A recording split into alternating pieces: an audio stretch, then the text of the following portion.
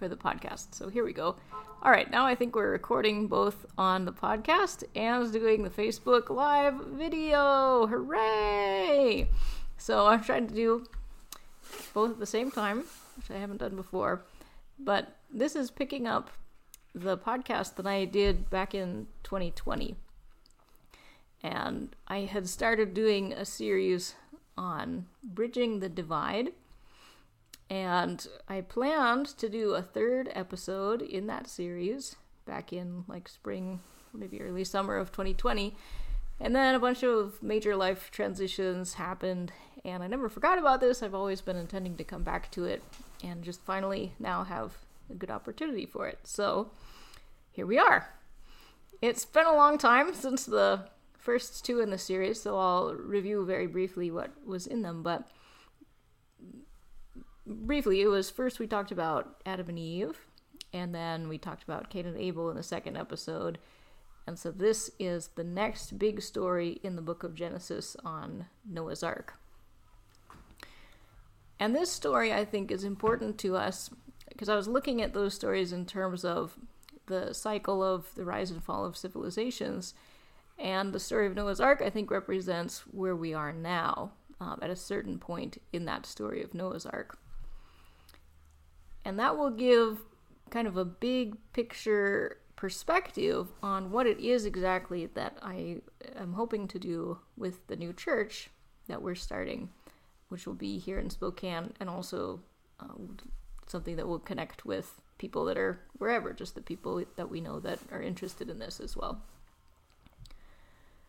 As far as what this has to do with the bridging the divide theme, I won't say too much about it, but one thing is that I think that what will bring people together, or where there's a lot of potential for bringing people together across the things that divide us, is responding to what is becoming increasingly a global emergency situation and the need to figure out how to survive and how to continue human society in the face of climate change and all the disruptions that that's going to cause, and other aspects of the ecological crisis as well.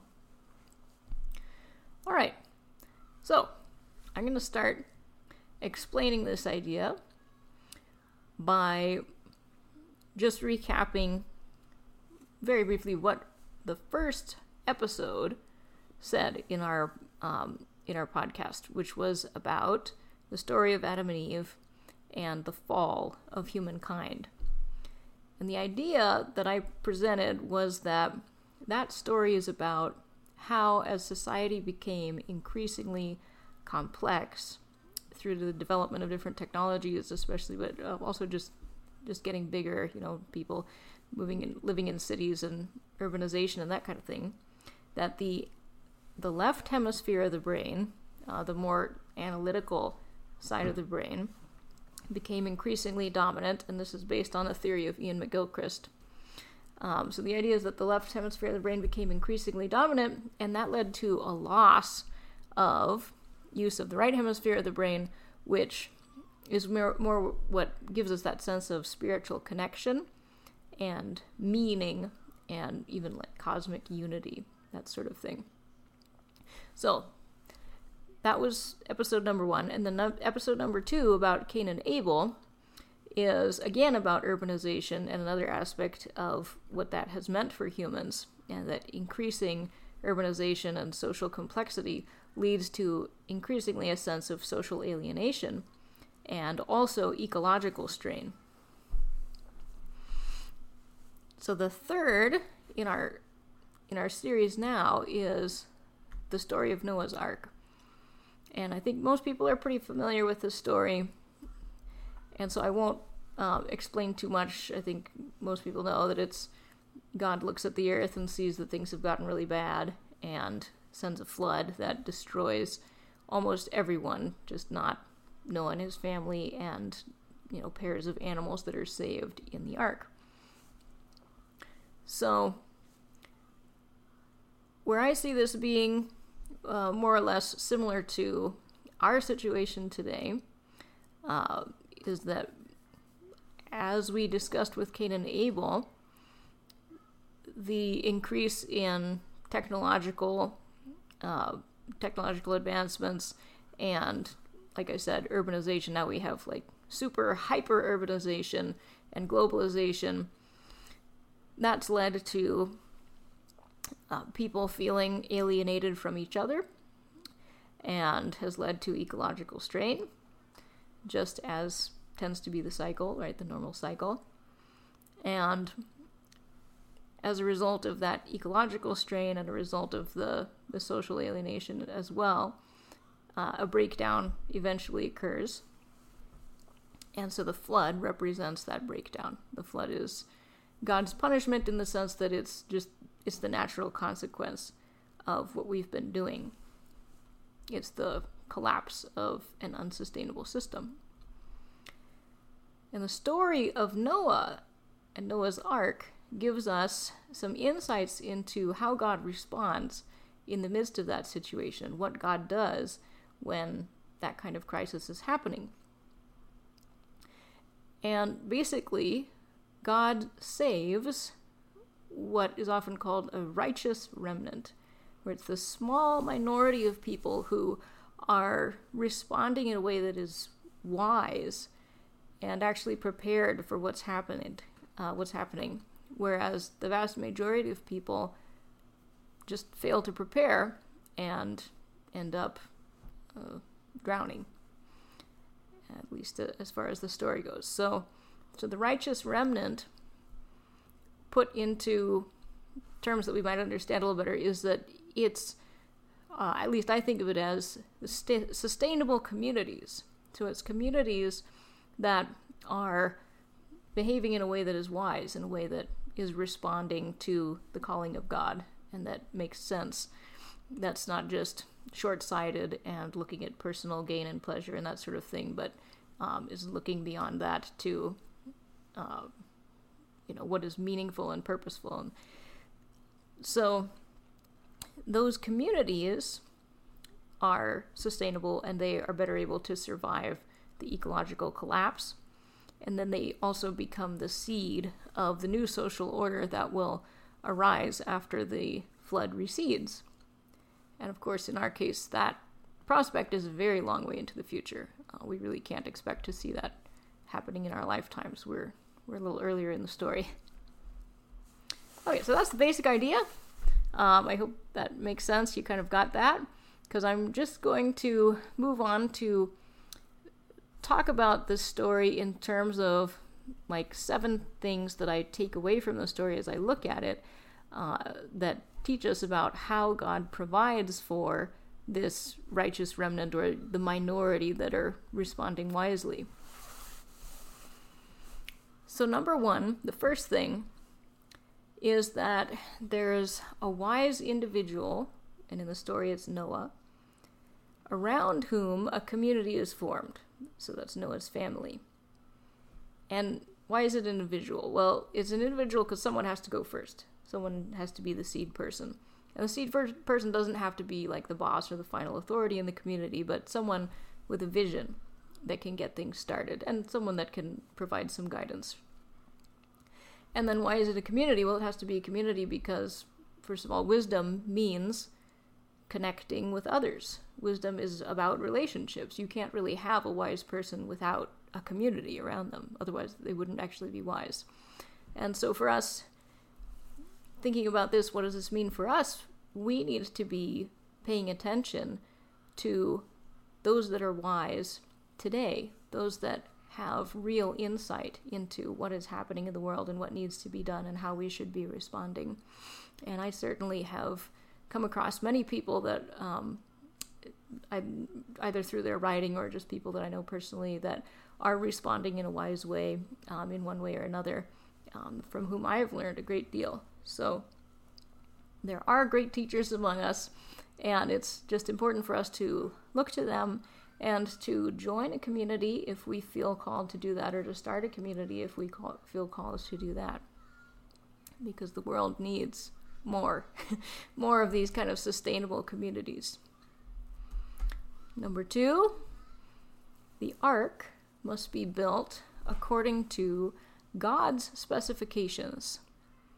God tells Noah how to build the ark. God instructs what the dimensions should be, what materials it should be made of, where the door should go, everything. So in the same way, the communities that will survive ecological collapse will not be communities that rely only on human reasoning ability, and that purely the left hemisphere of the brain, right? It will actually be communities that are open to receiving mysterious instruction or things that come from that more intuitive side of the brain. And to me, as a Christian, I think of that in terms of being guided by the Holy Spirit. So the Holy Spirit is really what heals that divide between the left and the right hemispheres of the brain. And I'll talk about that more another time, probably when I discuss the atonement. But for now, that is all that I'll say about that. Number 3, the building of the ark will not avert disaster. And this is one of the hardest things about this story, is that only a tiny number of people will be saved. Most of the people in Noah's time in the story, most of them drowned. And that's what we can expect with the current situation in our world today. And nobody wants that. And nobody wants to think that that's what's really going to happen. Especially because we come from this fossil fuel-based culture where we expect the attainment of the impossible, beating the odds, a happy ending every time.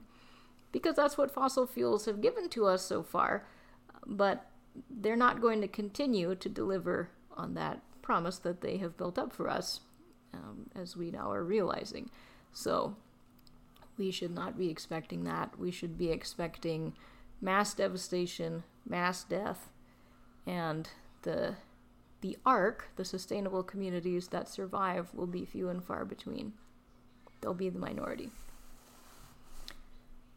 So, there you go. Can't head off the disaster. We can just respond to it as best we can. Number 4, the ark is filled with fertile pairs of animals.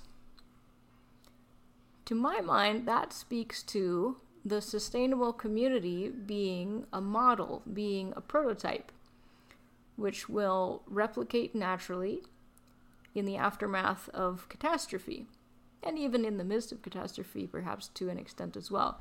But these sustainable communities will be like the DNA or the genetic material from which future human societies can arise after the collapse. Number 5, the ark kind of looks like a coffin. It's like a long wooden box, and it is also considered traditionally to be a foreshadowing of Christ being in the tomb.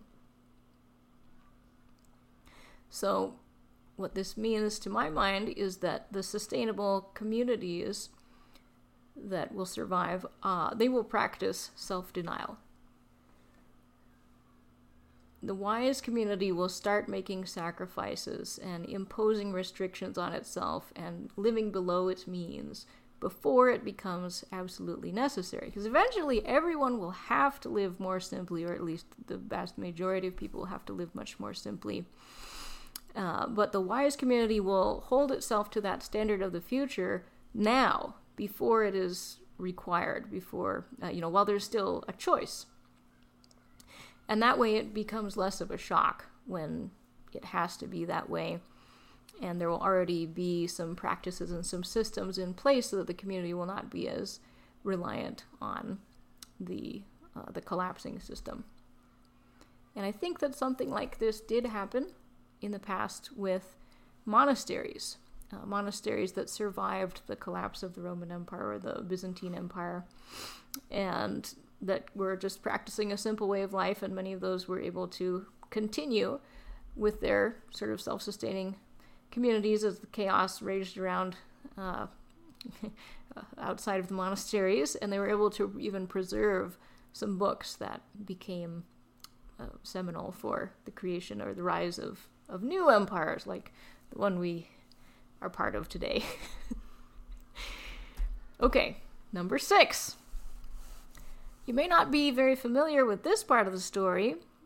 I don't think they usually tell it to children, but after the flood recedes and the animals come out of the ark, then the humans are given permission to eat meat, which they before had only been given permission to eat plants. But it says now animals will be afraid of you and you can eat meat, or that's what God tells the humans.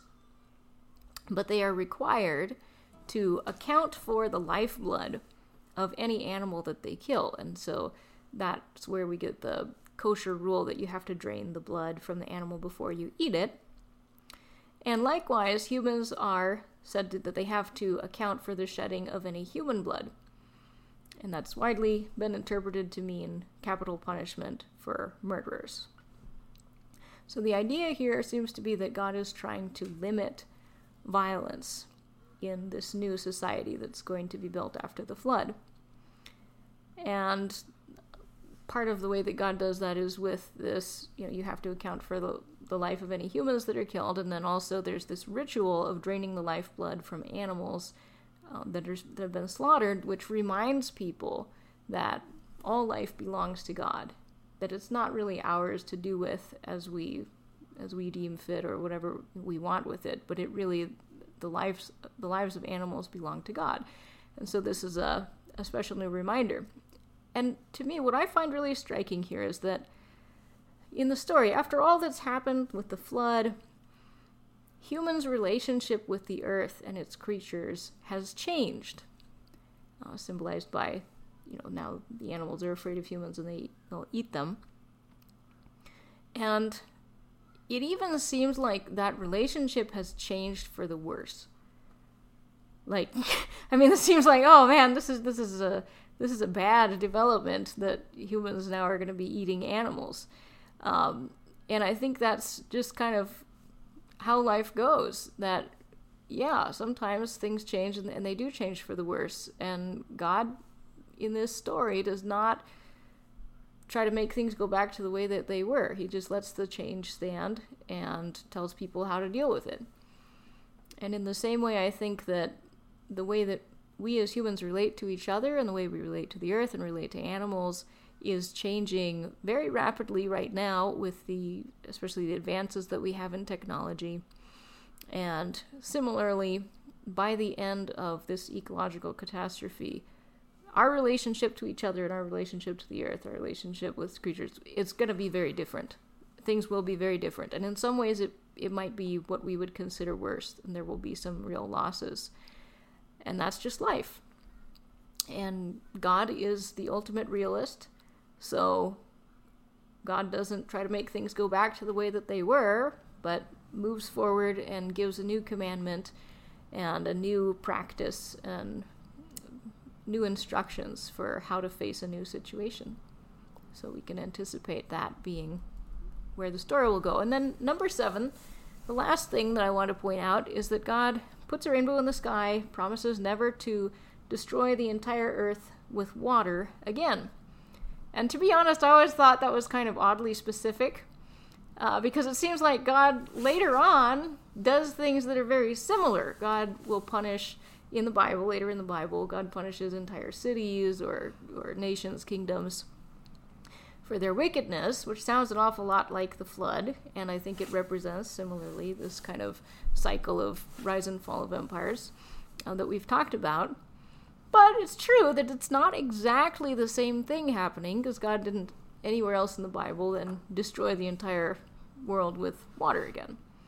So my best understanding of why that distinction is important is that human beings are actually learning something. Like, we're not just making the exact same mistake over and over again, maybe some similar mistakes, but we are learning a little bit, and there is some real progress. And that's a very countercultural idea, I think, in a lot of ways, because I certainly have heard people on a number of occasions saying that they don't think there is progress, or they think that the way that things are today is no better than it was in the past. Maybe things are even getting worse. Maybe we're devolving. And this story says, well, no, actually, there's been some real progress, and the progress has not been lost. So, this kind of balances with the point that I had before, 6 and 7 kind of, yes, some things might be worse, some things might be lost forever, and yet at the same time we are also making a kind of progress. And that's a very hopeful ending, very hopeful way of anticipating that there is some hope, even despite the catastrophic devastation that we can reasonably expect from this point. So, those are my 7 things that I thought would be good to say about this story, to help you have a better understanding of at least my perspective on what the Bible can tell us about where we are in terms of this cycle of rise and fall of civilization, and what we can expect and kind of what we should be doing. And I feel called to work toward trying to start one of these kind of ARC communities, and that's why I'm doing this new church thing. And I'll explain next time a little bit more of the practical ideas that I have about how that can work. Today was more theoretical and big picture stuff. And I just want to say I do feel embarrassed about one of my points being that these communities should be started by a wise individual, because I don't mean to prop myself up as if I was some kind of great leader, but I openly acknowledge that I have some very serious liabilities and weaknesses, and I will tell you more about those in the future. But I have been extremely fortunate and very privileged to learn a lot from people who have had great things to teach about at least ideas about sustainable community and how that should be done. And I feel like, wow, I need to try to share what I've learned. And also, because of my weaknesses and my liabilities, I need help. I mean, any person needs help in face of what seems to be coming. So this is really a situation where very few people would survive kind of on their own as the real global catastrophes start to unfold around us. And the people that would survive would probably be people that are very willing to bend moral principles and act in their own best interest and not really think about others. So many of us, that's not us. And so we need to figure out how to work together and form these kind of communities. So if you are someone that is also interested in that and you would like to learn more, then continue following what we're doing on Facebook with the podcast, and you can contact me through Facebook if you are someone that I don't know and you want to talk about it, something. And yeah, I think that's all. That's basically what I wanted to say today, and what I've been wanting to say for the last year and 9 months. It's been a while. So we will end with a song, I think, and then say a prayer. All right, Brandon, he's gonna sing us. Yep, okay. Shifting Sands of Time. Yeah. All right. Mm-hmm.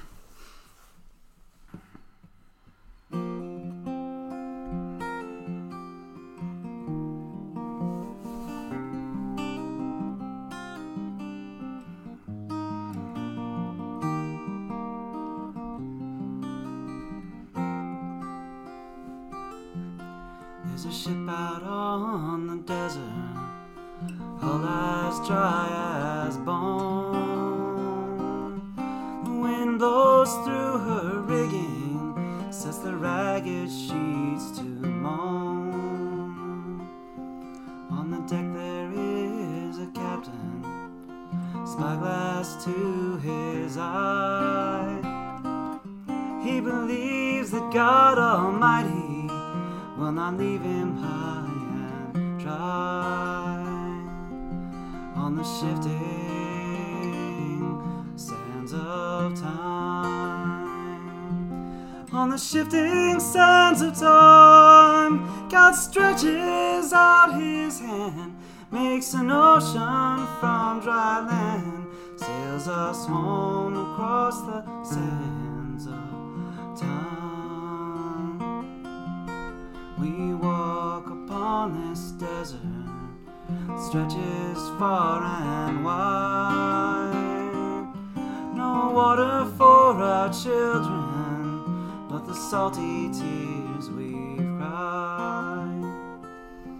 Yet faith will build a new ship, turn this sand to foam, and the one who made both sea and land will sail us safely home.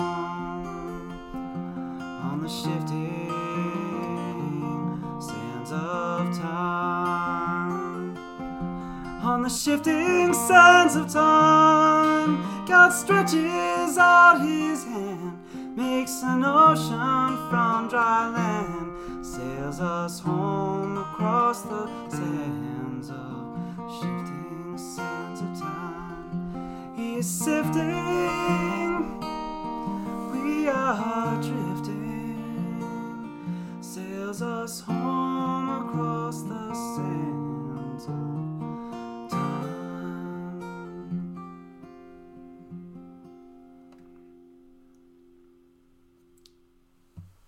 Wonderful. Thank you. Okay, we'll say a little prayer.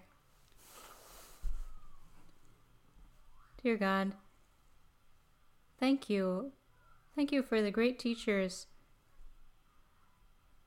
from whom we have learned so much. Teachers throughout history and teachers that are alive today. Thank you for giving us the opportunity still to prepare for what's coming.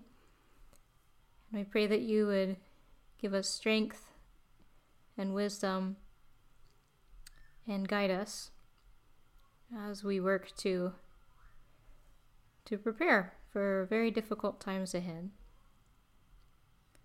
In Jesus' name, amen. All right, thank you for listening.